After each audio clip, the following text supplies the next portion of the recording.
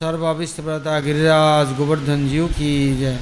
श्री गोविंद गोपीनाथ मदन मोहन जीव की जय। ब्रजमंडल धाम की जय। ब्रजवासी भक्तवृंद की जय। ब्रजेश्वरी मदीश्वरी प्रणेश्वरी श्रीमती राधा रानी की जय। ब्रजदेवीगण की जय। हरिनाम संकीर्तन की जय। समवेत गौरभक्तवृंद की जय। जय केशव-व्रत समाप्ति दिवस की जय। समवेत गौरभक्तवृंद की जय। चंदन यात्रा की जय। गौर प्रेमानंदी हरि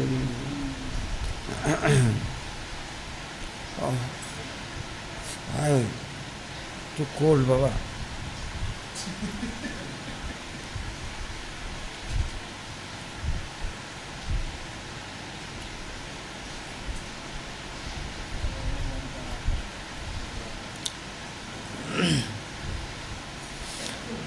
तो आज हम लोग के केशव-व्रत का समाप्ति दिवस है। जब सूर्य मेष राशि में आते हैं तो मेष संक्रांति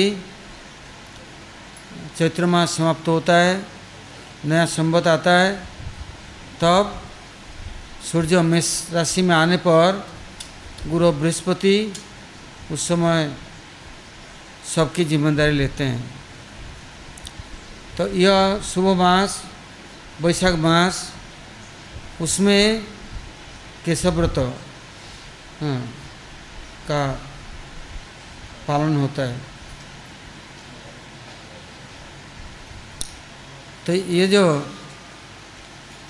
केशव-व्रत हैं, इसके बारे में हम लोग अभी कुछ सुनेंगे, प्रयास करेंगे सुनने की। कहते हैं जब सूर्य मेष राशि में आए तो गुरु बृहस्पति उस समय जिम्मेदारी लेते हैं। तो कृष्ण कहते हैं कि मेरा तो एक ही व्रत है, सुबह उठना है और गौशाला में जाना है, माता पिता को प्रणाम करना है, गौशाला में जाके गायों को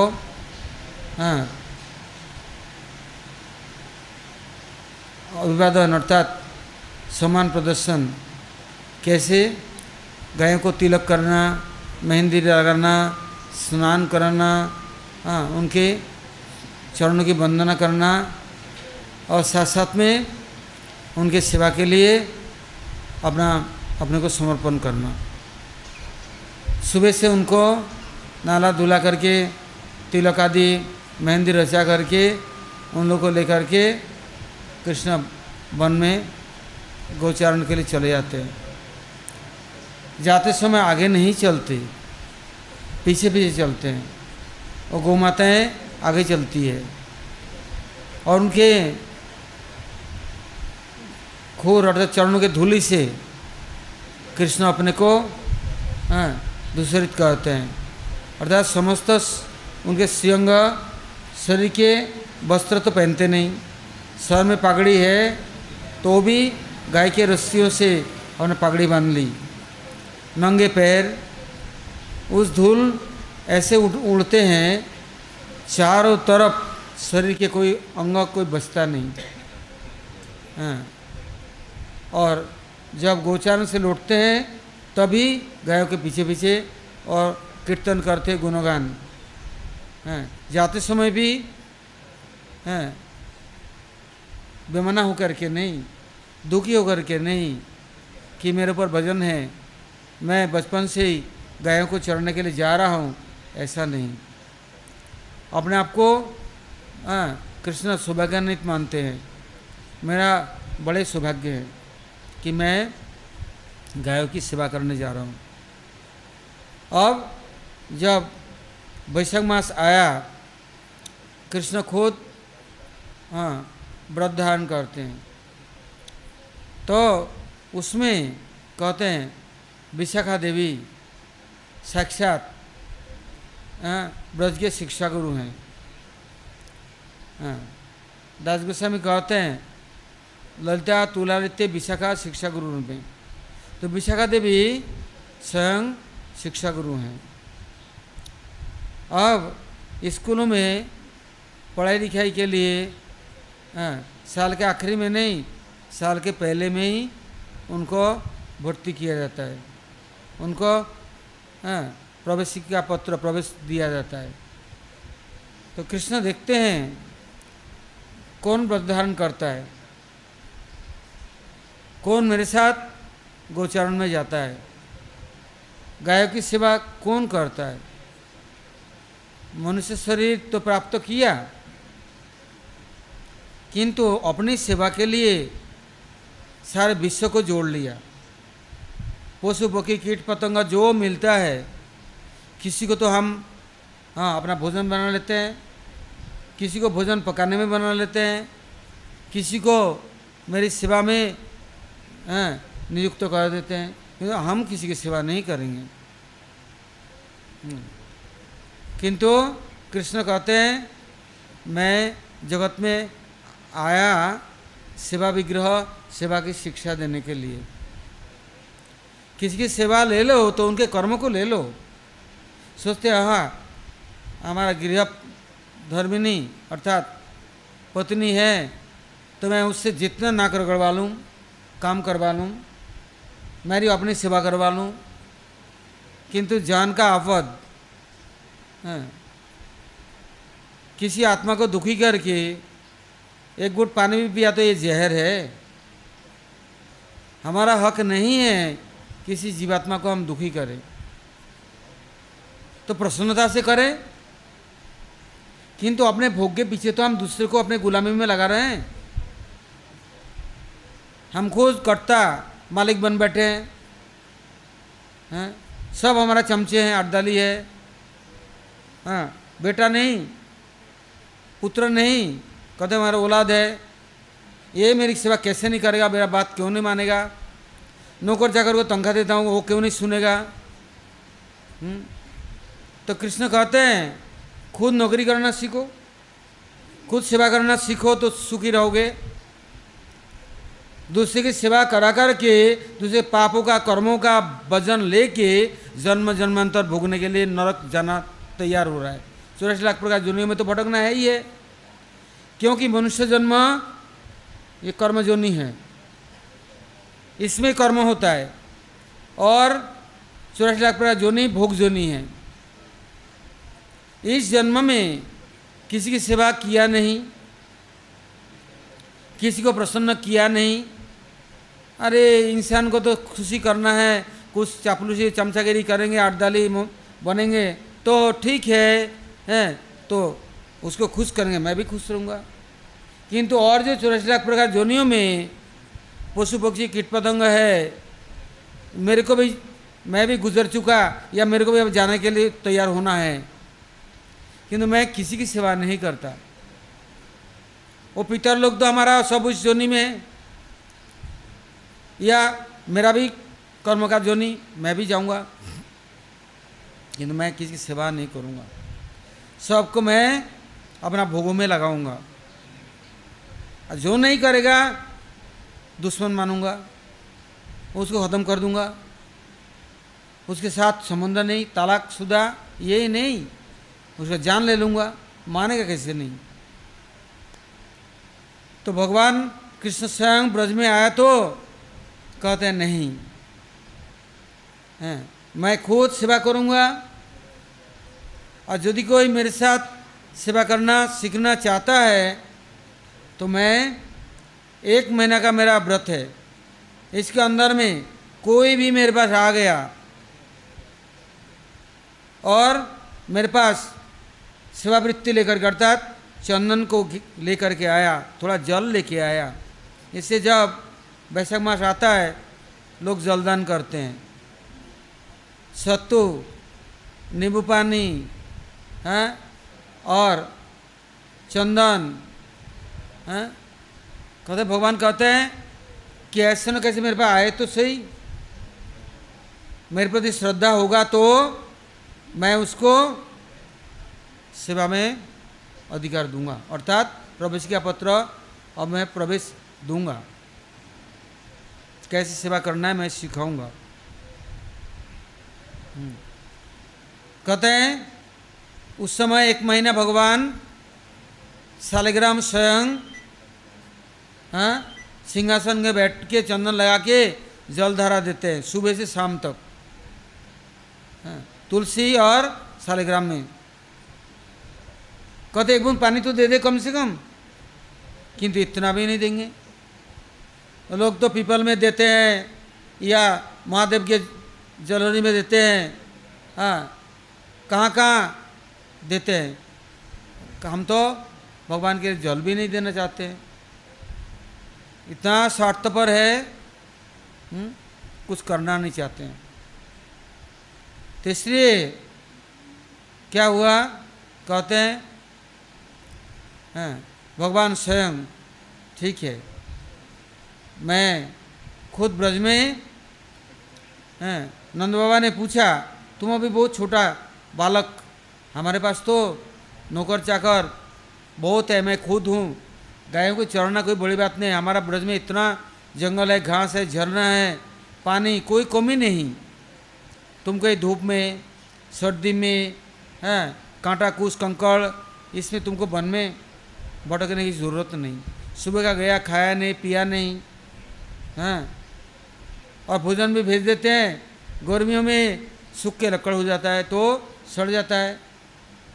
शाम को आओगे और कोई बैठने को भी जगह नहीं, कोई छाया नहीं, जाने की ज़रूरत नहीं, किंतु कृष्ण सुनते नहीं। यही कृष्ण जब युधिष्ठिर महाराज सूर्य यज्ञ कर रहे हैं तो महाराज कृष्ण को निमंत्रण देने गए कि आप आइए, आपकी खुशी के लिए मैं यज्ञ कर रहा हूँ। बोले क्यों? बोले सब लोग कहते हैं कृष्ण के पूजा कोई नहीं करेगा, भजन नहीं करेगा, क्योंकि सब दरिद्र अकिंचन दीनहीन खुद उनके पास है, उनका कोई पूजा करने वाला दौलतराम नहीं होता, धनी मानी नहीं होता। तो आप द्वारकाधीश है, अब आप आओ, सबके सामने आपकी पूजा करूँगा और दिखाऊँगा कृष्ण के सेवक कैसे धनी मानी, कैसे उदार होते हैं। कृष्ण कहते हैं मैं नहीं जा रहा। बोले क्यों? बोले यदि कुछ सेवा दोगे तो जाऊँगा, और सभी आपकी है, और नहीं ये सब बहकाने की बात नहीं सुनता, पहले बोलो सेवा दोगे। बोला आप जो कुछ चाहिए ले लो, जो करना चाहते हो, सभी तो आप ही कर रहे हैं। नहीं। बोले क्या करेंगे? बोले जितना राष्ट्रीय यज्ञ में राजेंद्र वर्ग आएगा या कोई भी आएगा सभा में प्रवेश करेगा, मैं सबका चरण दूंगा। बोले प्रभु आप जैसे खुश रहो। तो प्रभु अपने हाथ से सबकी सेवा किया, शत्रु मित्र सोचे नहीं, कोई उनके लिए शत्रु मित्र है ही नहीं, कोई उनको भले ही शत्रु माने, वो किसी को नहीं मानते। जब द्वारकापुरी में थे केवल सुदामा का चरण धोया, ऐसी बात नहीं है। कोई भी ऐसे ब्राह्मण देवता नहीं कर सकता है, या कोई भी यहाँ तक नारद ऋषि आते थे, उनका भी चरण धोना, आरती उतारना, सेवा करना, सब कुछ करते। नारद ऋषि एक बार कहते हैं देख एक बार सुन, एक तुम्हारी जो रानियाँ हैं ना, इन लोगों ने संकल्प किया तुरा दान करके मेरे को, तो आपके भजन के सोना चांदी हीरा जरूरत सब देंगे, और जो नहीं दे पाया तो मैं आपको लेके चला जाऊंगा। तो बोले मेरे से क्या करवाएंगे? बोले देखो मैं खाने बैठूंगा तो चटनी पीस के दोगे और मेरे सेवा में लगोगे। बोले मैं तो सब समय चाहता ही हूँ मेरे से कोई सेवा करवाए। तो जो ये वैशाख मास आता है, सूर्य मेषराशि में आता है, तो बृहस्पति गुरु उसका परिचालना करते हैं, मालिक है। तो गुरु जी कहते हैं सबको शिक्षा देने के लिए कृष्ण को पूछा, आप तो खुद सेवा करते हैं किंतु जीवों का तो सेवा वृत्ति नहीं है, चाहे कितना भी समझाओ दादागिरी करना पसंद है, सेवा करना नहीं पसंद है। सब हमारी बात माने, सेवा करे तो मैं खुश हूँ। मेरे को कोई सेवा में लगा लिया तो जान का आपद हो गया। हाँ, ये मेरे दुश्मन है, ये मुझसे कुछ बोलता है, शासन करता है, मेरे को ऊंचा नीचा बोलता है। हाँ, तुमने ये नहीं की, तुमने वो नहीं की, तुमने वो नहीं की। किंतु कोई सेवा कुंज में आके अपने छात्र बनेंगे, कुछ सीखेंगे, हैं? नहीं। तो अब क्या हुआ, पहले हम लोगों ने सुना जब पूर्णमासी, भगवती, नंदीमुखी, जोगमाया, सब लोगों ने बोला प्रभु एक बात सुनो, आप सबकी सेवा करते हैं, यदि आप अपनी सेवा नहीं देंगे किसी को संस्कार नहीं होगा, सुकृति नहीं हुआ, कोई कल्याण नहीं हो सकता।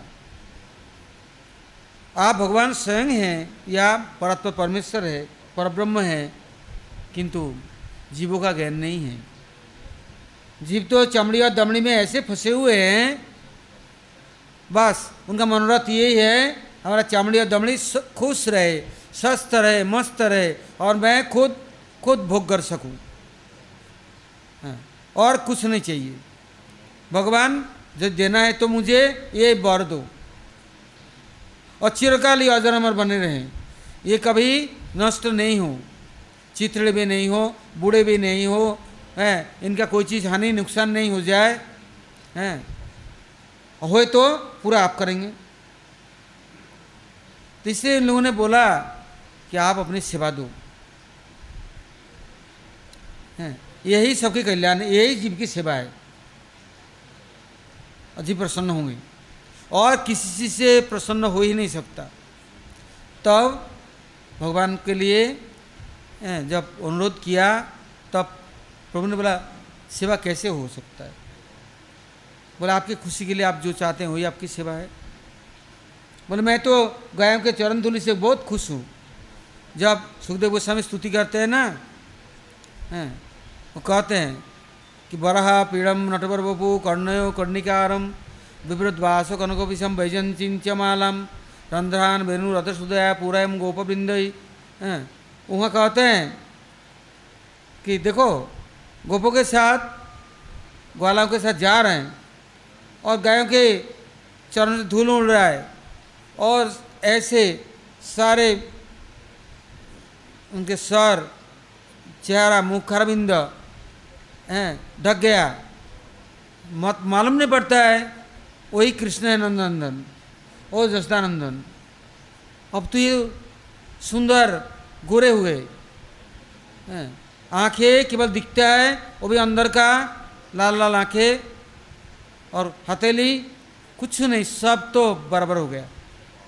तो कहते हैं ऐसे ही चरण धूलि अर्थात चंदन मेरे शरीर में लगाओ, मेरे को सुंदर शरबत दो, शिकंजी अर्थात चरणामृत दो।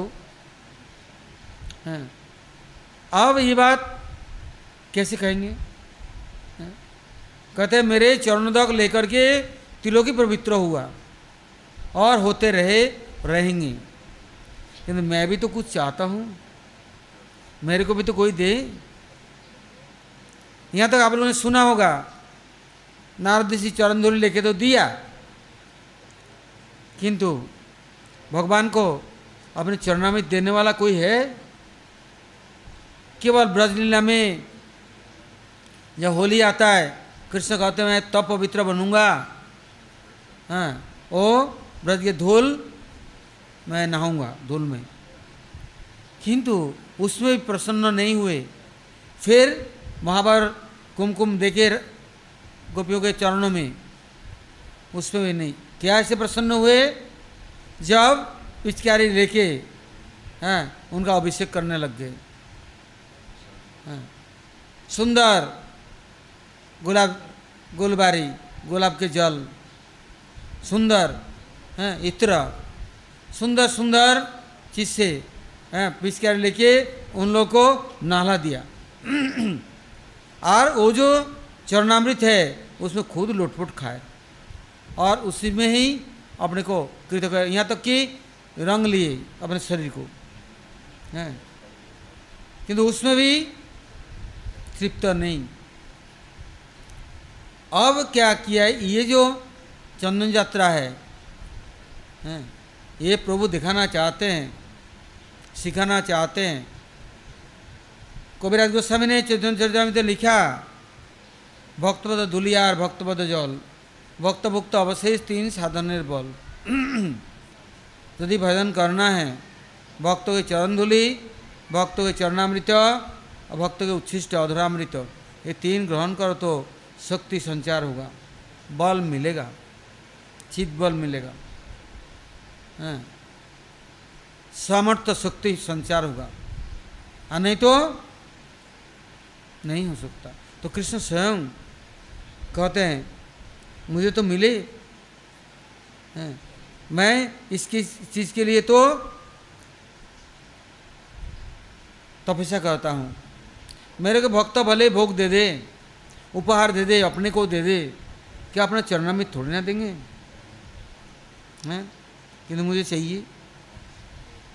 यदि कहो जमुना में तो गोपियों ने स्नान किया, भक्तों ने स्नान किया, वहाँ तो चरणामृत मौजूद है, बोले नहीं है। क्यों? जमुना देवी प्रवाहित होती जाती है और सब लेके समुद्र को दे देते हैं। बोले वहाँ जाके ले लो। बोले समुद्र इतना चालाक चतुर है, उनको कुछ भी मिलता है ना सब कड़वे बना देते हैं, सब जहर बना देते हैं, किसी को नहीं देते हिस्सा बाट। वो बहुत चालाक चतुर है, कुछ भी दे दो, पंचामृत दे दो, चरणामृत दे दो, जो दे दो वो लेके एकदम ऐसे कर देगा कोई व्यवहार ही ना कर सके, कोई उसको ले नहीं सकता। एकमात्र सूर्य देवता है, वो भले ही दिन भर रात भर लेते रहे, नहीं तो देते नहीं। और पृथ्वी देवी वो बड़ा चतुर है, वो अपने आप धीरे धीरे करके सब सोख लेती है। तो बहुत भाग्यशालियों को मिलता है। तो कृष्ण इसमें कहते हैं कि मैं ब्रज में 1 महीना व्रत धारण करके मेरे को चंदन समर्पण करेंगे, मेरे पास आएंगे तो मेरी सेवा करने से मैं ऐसे ही उनको वृत्ति दूंगा। और वृत्ति देने के साथ साथ में वो लोग विशाखा देवी के अनुगत्य में और सब कुछ सीखेंगे, और नहीं तो कोई जिम्मेदारी लेगा नहीं, क्योंकि अप्राकृत जगत में केवल मात्र साधन के द्वारा नहीं प्रवेश कर सकते। ये साधन वैकुंठीय तक भले ही मंत्र आदि जप करने से पहुंच सकता है, साधन करने पर, सिद्धि होने पर, किंतु ब्रज में प्रवेश नहीं होगा। ब्रज में जो जाना होगा तो प्रेम नाम संकीर्तन करना होगा। मंत्र तंत्र का सामर्थ्य नहीं है ब्रज में जाने का, कभी नहीं। कोई नियम व्रत इसके द्वारा नहीं होगा। तो जब तक उस स्कूल में कोई प्रवेश अधिकार नहीं मिले, क्यों कृष्ण जिनके लिए प्रार्थना करेंगे विशाखा देवी उन्हीं को ही स्वीकार करेंगे, अर्थात सखियाँ मंजरियाँ स्वीकार करके उनको ही सेवा शिक्षा देंगे। और नहीं तो ऐरे गहरे कि जैसे तैसे जहाँ से तहाँ से उछल कूद करके और ब्रज में प्रवेश कर जाएंगे और वहाँ सेवा कुंज में शिक्षा प्राप्त करेंगे और योग्य बनेंगे, कृष्ण के नित्य सेवा में अधिकार प्राप्त करेंगे। इतना नहीं हो सकता है, ये कभी कल्पनातीत है, वो वृत्ति नहीं आएगी। इसलिए कृष्ण इस महीना में देखते हैं कौन आता है, कौन मुझे चंदन दे रहा है, कौन मुझे कुछ लोग यह धारणा है गंगा तो भगवान के चरणोदक है, तो गंगा से कैसे भगवान का अभिषेक हो सकता है। और भगवान क्या अपने चरणामृत से दोबारा स्नान करेंगे हैं, या भगवान उस चरणामृत को पान करेंगे। इससे गंगा जल भगवान की सेवा में नहीं देना चाहिए। किंतु शास्त्रकार क्या कहते हैं, गंगे च जमुने चैव गोदावरी सरस्वती नर्मदे कावेरी सिंधु जलेस्मिन संधिम कुरु। तीर्थों को आह्वान करके तब उस तीर्थों से भगवान की पूजा सेवा करना चाहिए। और साक्षात होता है तो इन तीर्थों को लेके ही उनकी सेवा में लाना चाहिए। तो उनका स्वरूप भी तो अलग अलग है। जड़ जगत में भागीरथी या जाह्नवी गंगा के नाम से हैं, तो पाताल में भगवती है तो स्वर्ग में मंदाकिनी है। इतना ही नहीं, जो अपराकृत ब्रज में है वो भगवत प्रिया है, सेवा कैसे करती है। ऐसे ही जमुना जी का स्वरूप कालिंदी तनय भी है और सूर्य के पुत्री भी है, और इधर विशाखा सखी के रूप में सदा कृष्ण का नित्य प्रिया भी है। तो सबका अपना अपना स्वरूपगत सेवा है। कृष्ण देखना चाहते हैं, मेरे पास आया तो मैं उनको वहाँ प्रवेश अधिकार देके उनको शिक्षा का सुयोग कर दूँ, और सीख करके आगे बढ़ेंगे। तो क्या कैसी सेवा करेंगे? स्वरूपगत सेवा। यह नहीं, पहले हम लोगों ने अभी सुना, जितने जीवात्मा हैं, जितने प्राणी मात्र हैं, सभी तटस्थ शक्ति से प्रकाशित है। किंतु कुछ जीवात्मा साक्षात ब्रज में नित्य सिद्ध है, तो वो लोग राधा रानी के कायबुआ या प्रकाश से, कुछ कृष्ण के प्रकाश से, कुछ बलदेव प्रभु के भी प्रकाश से, सबका एक ही स्वरूप नहीं। और वैकुंठ में भी विभिन्न प्रकोष्ठ है। कोई नृसिंह भगवान का सेवक है, कोई राम का सेवक है, कोई नारायण का सेवक है। और यदि कहो नहीं, जीव का स्वरूप में कोई अपना नित्य स्थिति नहीं है, जैसे संग होगा ऐसे ही स्वरूप बदलेगा, ऐसे कभी नहीं होता। हनुमान जी कहीं भी पहुंच जाए, हनुमान दूसरे स्वरूप में आ जाएंगे। वो खुद कुछ स्वरूप धारण करके कुछ तात्कालिक सेवा कर सकते हैं, किंतु नित्य सेवक हनुमान ही रहेंगे। जीवों का स्वरूप भी नित्य है, ये बदलता नहीं है। सबके रुचि एक सा नहीं होता, अपने अपने स्वरूप के अनुযায়ী वो लोग साधन करते करते ऐसे ही संगति, ऐसे ही जुट में, ग्रुप में जुतेश्वरी के पास या लीडर के पास पहुंच जाएंगे। ये पूरा व्यवस्था प्रभु का है, क्योंकि प्रभु अपने आप ही जीवों के स्वरूपगत सेवा को स्वीकार करते हैं। सबका स्वरूप ये नहीं होगा सखा बन जाएंगे या कोई भी दास बनेंगे या मंजरियाँ बनेंगे, ऐसा नहीं होता। और स्वरूप में ही उनका गठन है, और ऐसे ही धीरे धीरे साधन करते करते उनका संबंध भी होता है। एक गंगा के पानी से सींचने से सब पेड़ों का फल एक सा नहीं हो जाएगा। एक गुरु के निकट दीक्षा लेने से ही, एक साथ में कीर्तन करने से ही सबका वृत्ति एक सा नहीं हुआ। साधारण रूप में देखते हैं, जब कोई आश्रम में आते हैं, कितना शिष्य प्रशिष्य या जीवात्मा, तो कोई किसी का रुचि अर्चन में होता है, किसी का रुचि कथा कीर्तन प्रवचन में, कोई चला जाता है सेवा में, कोई रसोई में और सेवा में। सब जानते हुए भी उनका स्वाभाविक एक वृत्ति है। आज जो बहुत सारा भिक्षा करते हैं, बोले ये सब नैमित्तिक है। और यदि कहो हाँ, फिर नित्य सेवा में कैसे प्रवेश करेंगे? हैं, वो लोग धीरे धीरे आगे बढ़ते बढ़ते तो ब्रज में जाकर के भिक्षा करेंगे क्या? वहाँ भी पैसा कमाएंगे हैं? और ना माला लेकर के बैठे बैठे जप करेंगे।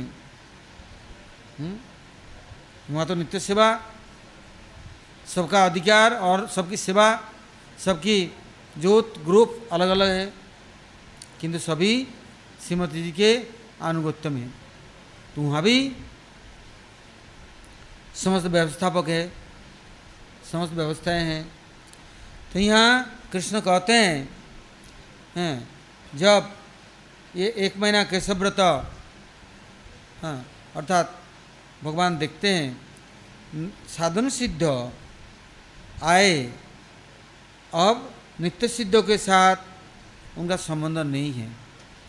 कृष्ण इस भौम ब्रज में आकर के साधन सिद्धों को नित्य सिद्धों के साथ कैसे संबंध जोड़ेंगे, उसकी सारी व्यवस्था करते हैं। नहीं तो साधन सिद्ध जन्म ले लेते हैं, इसके बाद में जब तक नित्य सिद्धों के प्रति शरणागति नहीं है, समर्पण आत्मा नहीं है, तब तक वो साधन करना नहीं जानता है, सीख नहीं सकता। अब सीख भी नहीं सकता, आगे बढ़ भी नहीं सकता, केवल अभिमान होता है। कृष्ण कहते व्रत कर लिया, सारे देर उसने बुला लिया, किंतु वो मिलने से सौभाग्य मत हो गया और अहंकार आ गया। तो आश्रम में आ सकता है, गुरु से मंत्र दीक्षा ले सकता है, किंतु जो गुरु के प्रिय सेवक है उनके अनुगत्य करेंगे, उनके साथ सीखेंगे, हाँ, ये कठिन काम है।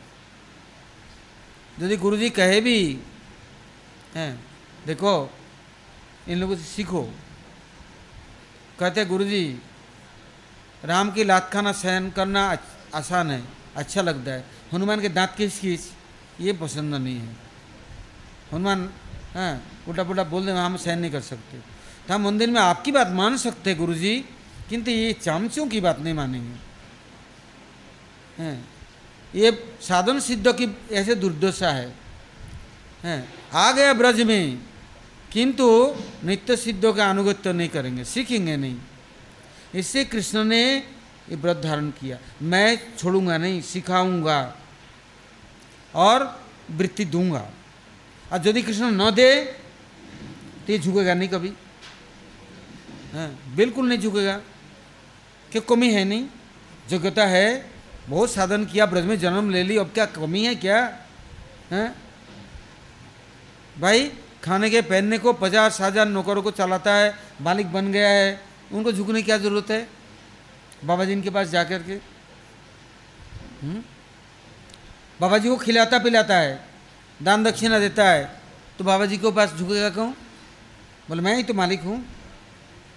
तो ऐसे ये अभिमान बड़ा कठिन है, ये अभिमान से बचना बड़ा कठिन। तब कृष्ण हाँ क्या कहते हैं, एक तरफ तो दिखा दिया, जब जटले कुटले आई, हाँ, तुम सती नहीं हो, तुम सेवा नहीं कर सकती, गई। ऐसे कितने आए और उनको फुर्सत ही नहीं, लाइन में खड़े हो गए, अभिषेक चल रहा है, भाई इतना देर मैं नहीं खड़ा रह सकता, वीआईपी की व्यवस्था करो। हाँ तो वीआईपी में पहले तो 1 लाख रुपया देकर लाइन में आए, अब वीआईपी में कितना देना पड़ेगा? 1 करोड़ रुपया। तुरंत हो जाएगा ना, अभिषेक कर लूँगा, तुरंत दान महाकल्याण आप पहले दे दो, अच्छा चेक काट दिया 1 करोड़ का। बोले 1 करोड़ में भी लाइन जो है अभी 50 लोग 1 करोड़ की लाइन है, तो कितना चाहिए? 5 करोड़ दे दोगे तो फिर लाइन छोटा हो जाएगा। तो 5 करोड़ में अभी दे देता हूँ, चेक काट दो, काट दिया, पर 5 करोड़ के 5 जने का लाइन है। बोले अब मेरे को पहले जाना है, तो 100 करोड़ दो। बोले अभी दे देता हूँ हैं 100 करोड़ दे दो, मेरे को पहले जाने दो। तो जीवों का अहंकार, किंतु पहले जाने से ही क्या सेवा कर लेगा? हाँ पहुँच तो गया, और क्या करेगा? पानी डाल देने से क्या अभिषेक हो जाएगा? हाँ आता तो कुछ है नहीं, प्रीति तो है नहीं, प्रभु रिझ जाएंगे? तैसे साधन करके भले ही आप कहीं पहुंच सकते हो, किंतु हैं अधिकार नहीं मिलेगा कृष्ण के पास। इसलिए ब्रज के सभी लोग जब आ रहे हैं तो साधन सिद्ध वाले भी सब आए। 1 महीना तक उन लोगों ने चंदन और जलधारा दान किया। ये ऐसा ही नहीं, क्या किया, चारों तरफ फूलों की श्रृंगार, सुंदर कुंज सजाना, ऐसे सुंदर सुंदर कुंज सजाया। बोले हम भी बुलाएंगे, हम भी उनको निमंत्रण देंगे, हमारे कुंज में आएंगे। कृष्ण बड़े दयालु हैं। क्या किया, प्रत्येक कुंजों में कुंजेश्वरी के श्रीमती राधा रानी के इच्छा से, आदेश से, ज्योतिषरियों के अनुगत्य में सब लोग पहुंच गए। तो एक जगह भीड़ नहीं है, किंतु सब लोग को अधिकार मिल गया। और साथ साथ में सेवा, प्रसन्नता और अनुगत्य, और सबके ऊपर आदेश निर्देश हो गया, ये तुम्हारा सेवा है, ये तुम्हारा सेवा है, और सेवा का ऐसे परिपाटी है। इस तरह से 1 महीना तक जिन लोगों ने केवल एक प्रवेशिका पत्र, केवल प्रवेश पत्र लिया, और साल भर, अब 11वें महीना उनका सुंदर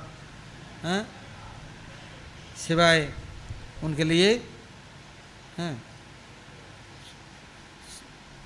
शिक्षा दी जाएगी। ऐसे नए नए बच्चे स्कूल आया तो एप्पल खाने को दिया, और सुंदर टॉफी चॉकलेट दे दी, फिर केला दे दिया, और नारंगी संतरे बहुत सारे फल दे दिए, एक एक दिन एक एक चीज़, और खिलाता है।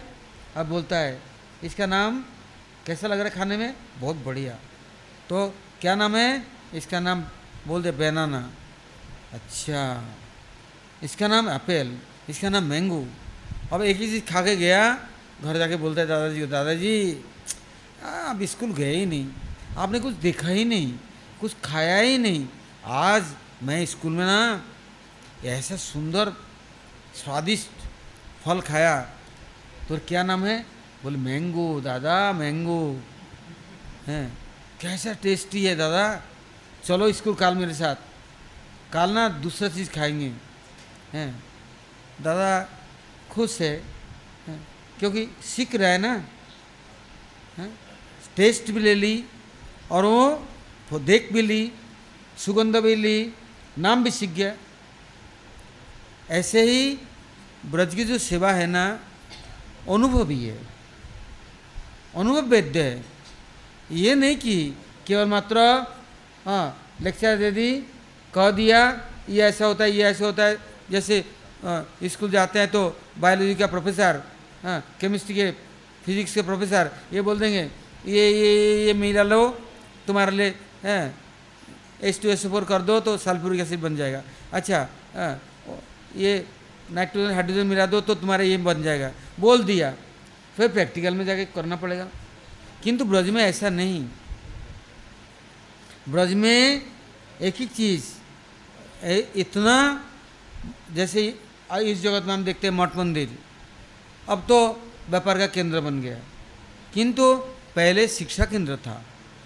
आचार्य या गुरु लोग, वो लोग ब्रज की सेवा शिक्षा के लिए एक केंद्र खोला था।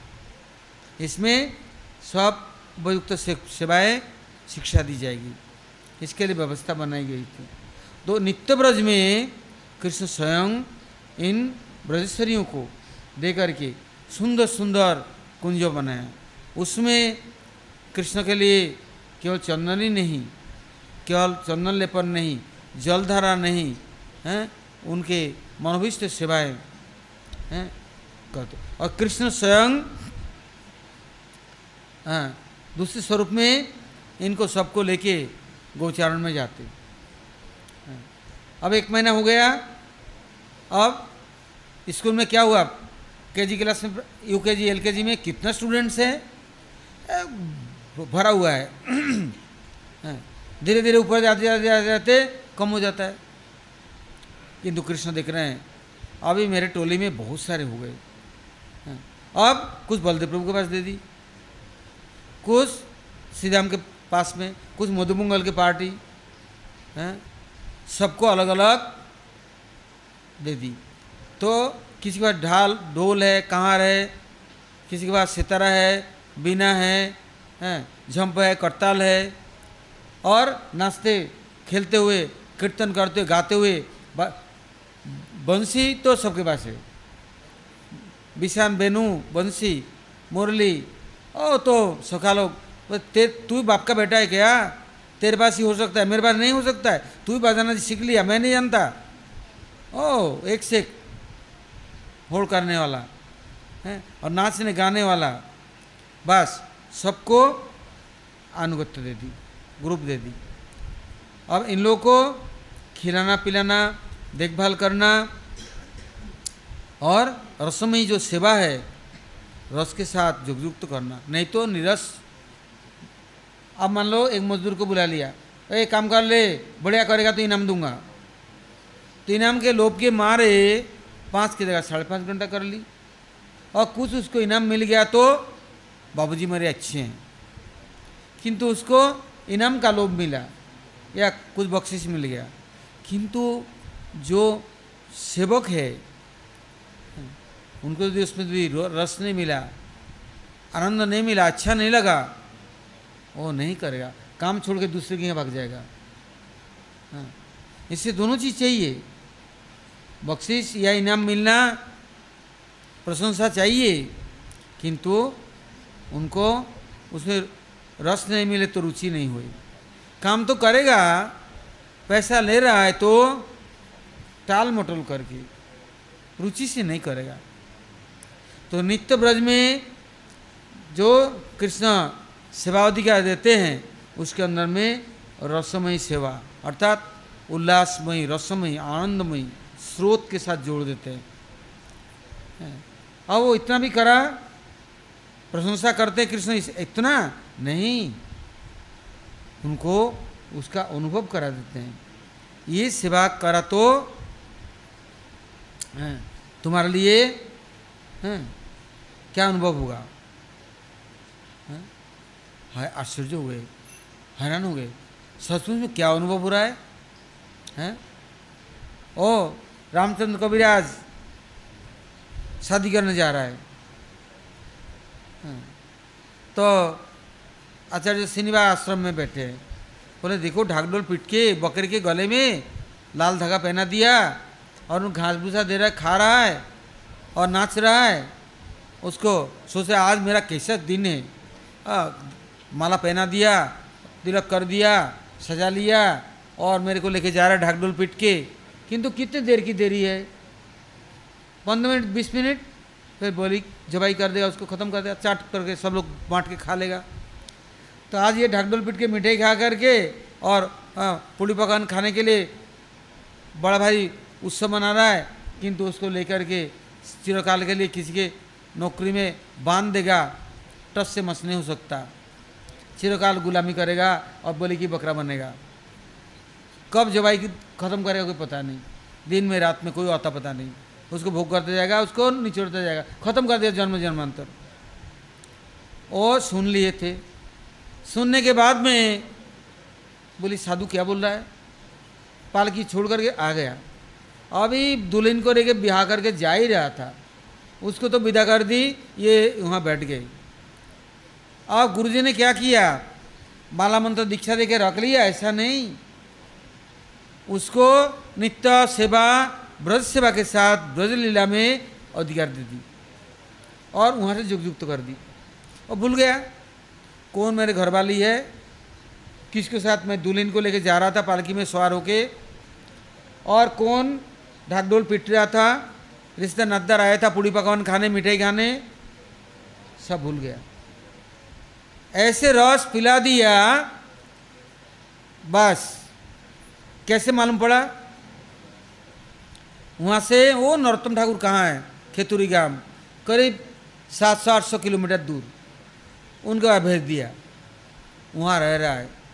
गुरु ने मंत्र दीक्षा दे दी, वहाँ गया। रामचंद्र कबीराज नाम दे दिया। वो वहाँ है। नरोत्तम ठाकुर इतना खुश है जिसकी कोई हिसाब नहीं। अब जिस समय आचार्य श्रीनिवास ने बुलाया तो नरोत्तम ठाकुर रोने लग गए और प्रार्थना करते हैं, रामचंद्र संग मांगे नरोत्तम दास। हाय हाय, मेरा संगति छूट गया, मैं आज खोया। क्यों? उसको अब नित्य जगत की सेवा में अधिकार है। ये कौन देख रहा है? नरोत्तम ठाकुर। गुरु ने सेवा अधिकार दे दी और आया तो क्या देखा? गुरु जी समाधिस्थ है। सब बोले ये तो शरीर छोड़ दिया।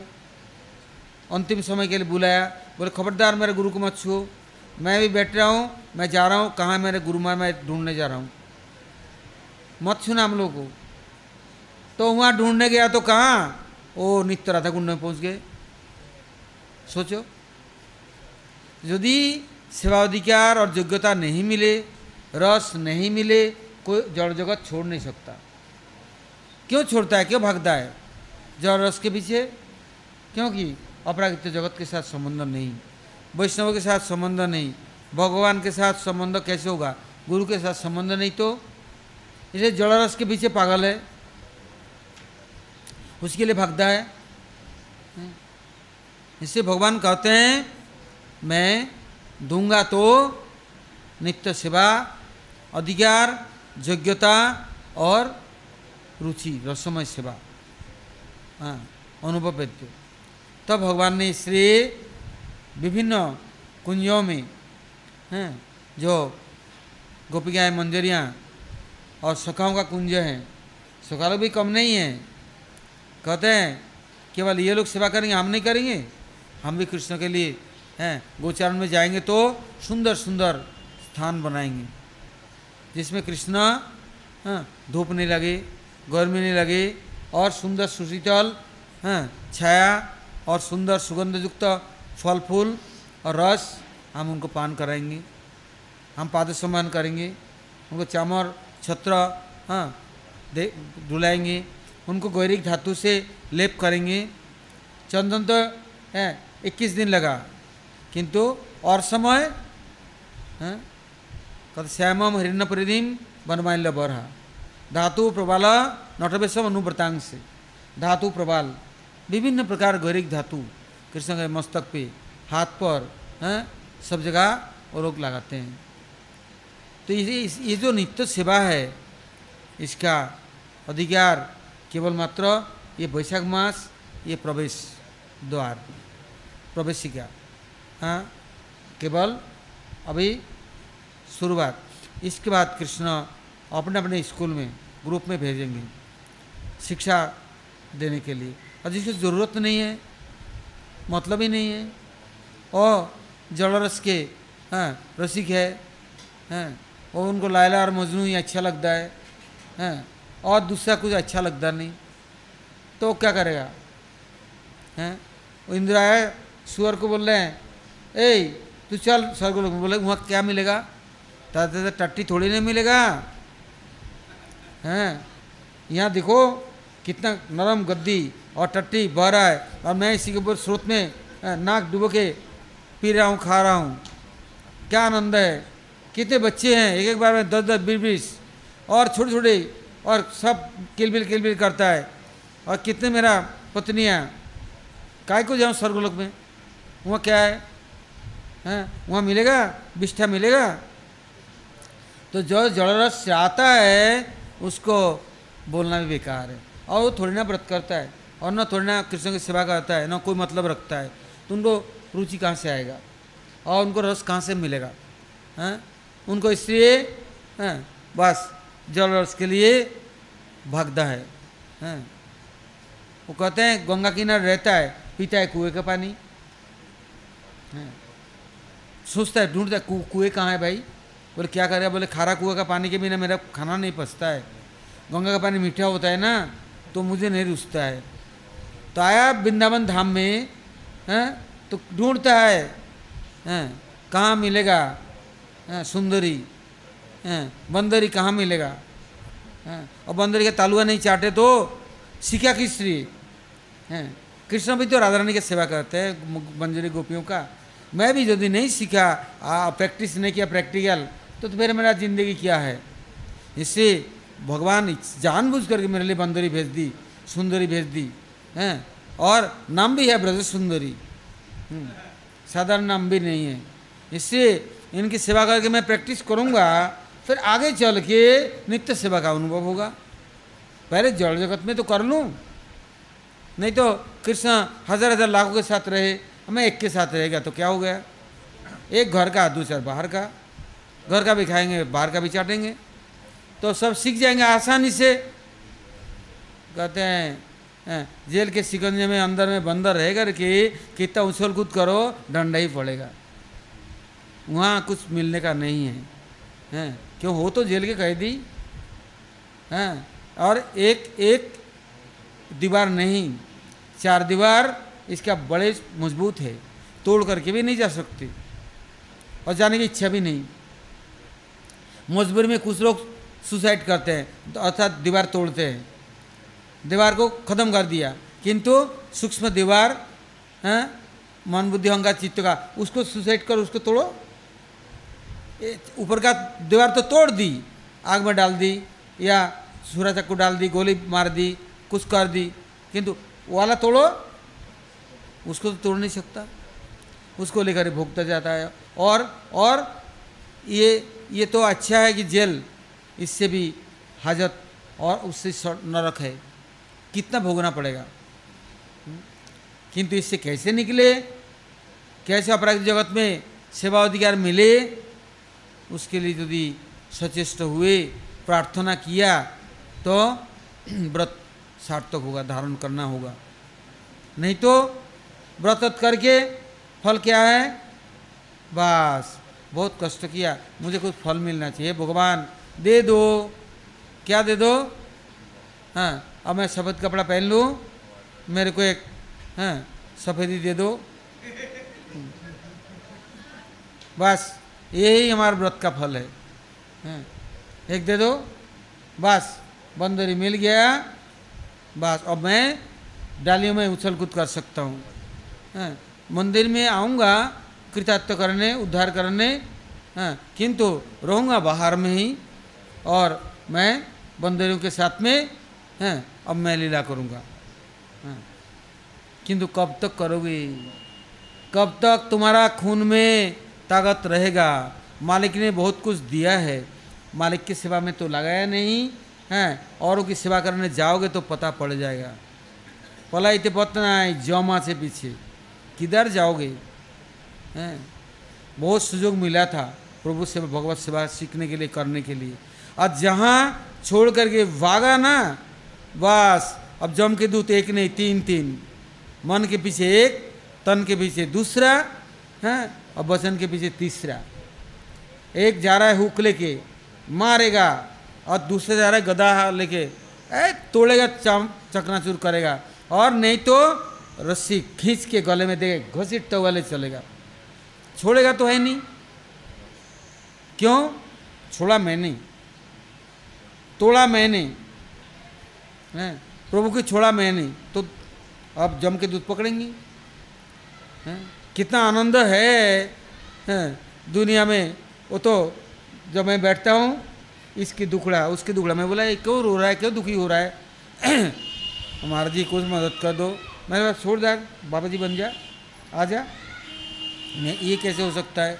ये नहीं हो सकता है तो मैं क्या कर सकता हूँ? हम भी बाबा जी बन गया ना, देख सब छोड़ के आ जा, शांति से रहे, भगवान की सेवा कर।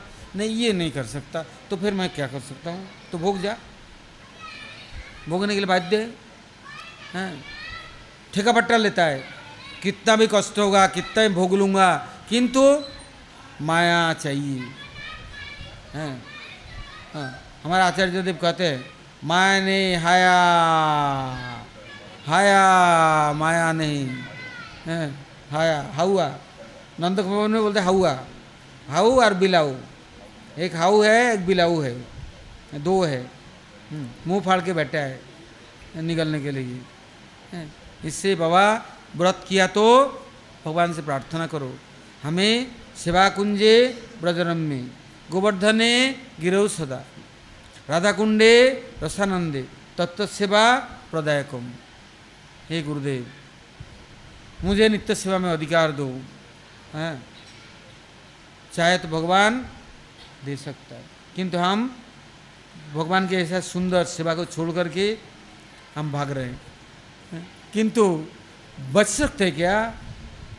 कितना यंत्रणा जातना, ओ उस समय आता है पागल होकर के, फिर आता है, कहाँ जाएगा? कोई उपाय तो है नहीं। फिर ढूंढता ढूंढता घूमता सड़क में नरक में यंत्रणा में छटपटाता, फिर आता है बचा लो बचा लो बचा। क्या कैसे बचाएगा? ऐसे कुकर्म इकट्ठा कर लिया, अब बचने का कौन सा तरीका है? कैसे बचाएंगे? इसका प्रायश्चित भी नहीं है। इसलिए जब तक होश है संभाल लो। ये व्रत ऐसा ही नहीं है, मस्ती नहीं है, सुस्ती और मस्ती, कुछ भोग मिलेगा इसके लिए कर लिया, ऐसा नहीं है। ये भगवान के नित्य सेवा नित्य धाम के साथ नित्य काल के लिए ये जंतनामय जातनामय शरीर से मन से अलग होकर के आत्मधर्म में आत्मसेवा में प्रतिष्ठित होकर के भगवान के लिए नित्य समर्पण और सेवा शिक्षा के लिए ये है। अब हम लोग आज रखते, काल हम लोग आगे सुने। गौर प्रेमानंदे।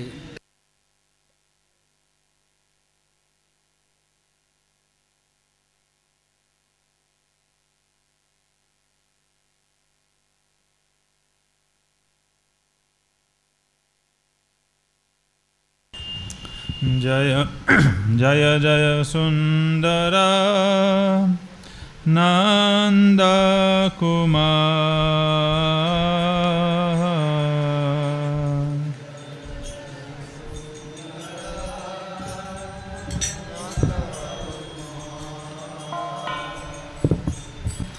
सौरभ संगता वृंदावना तता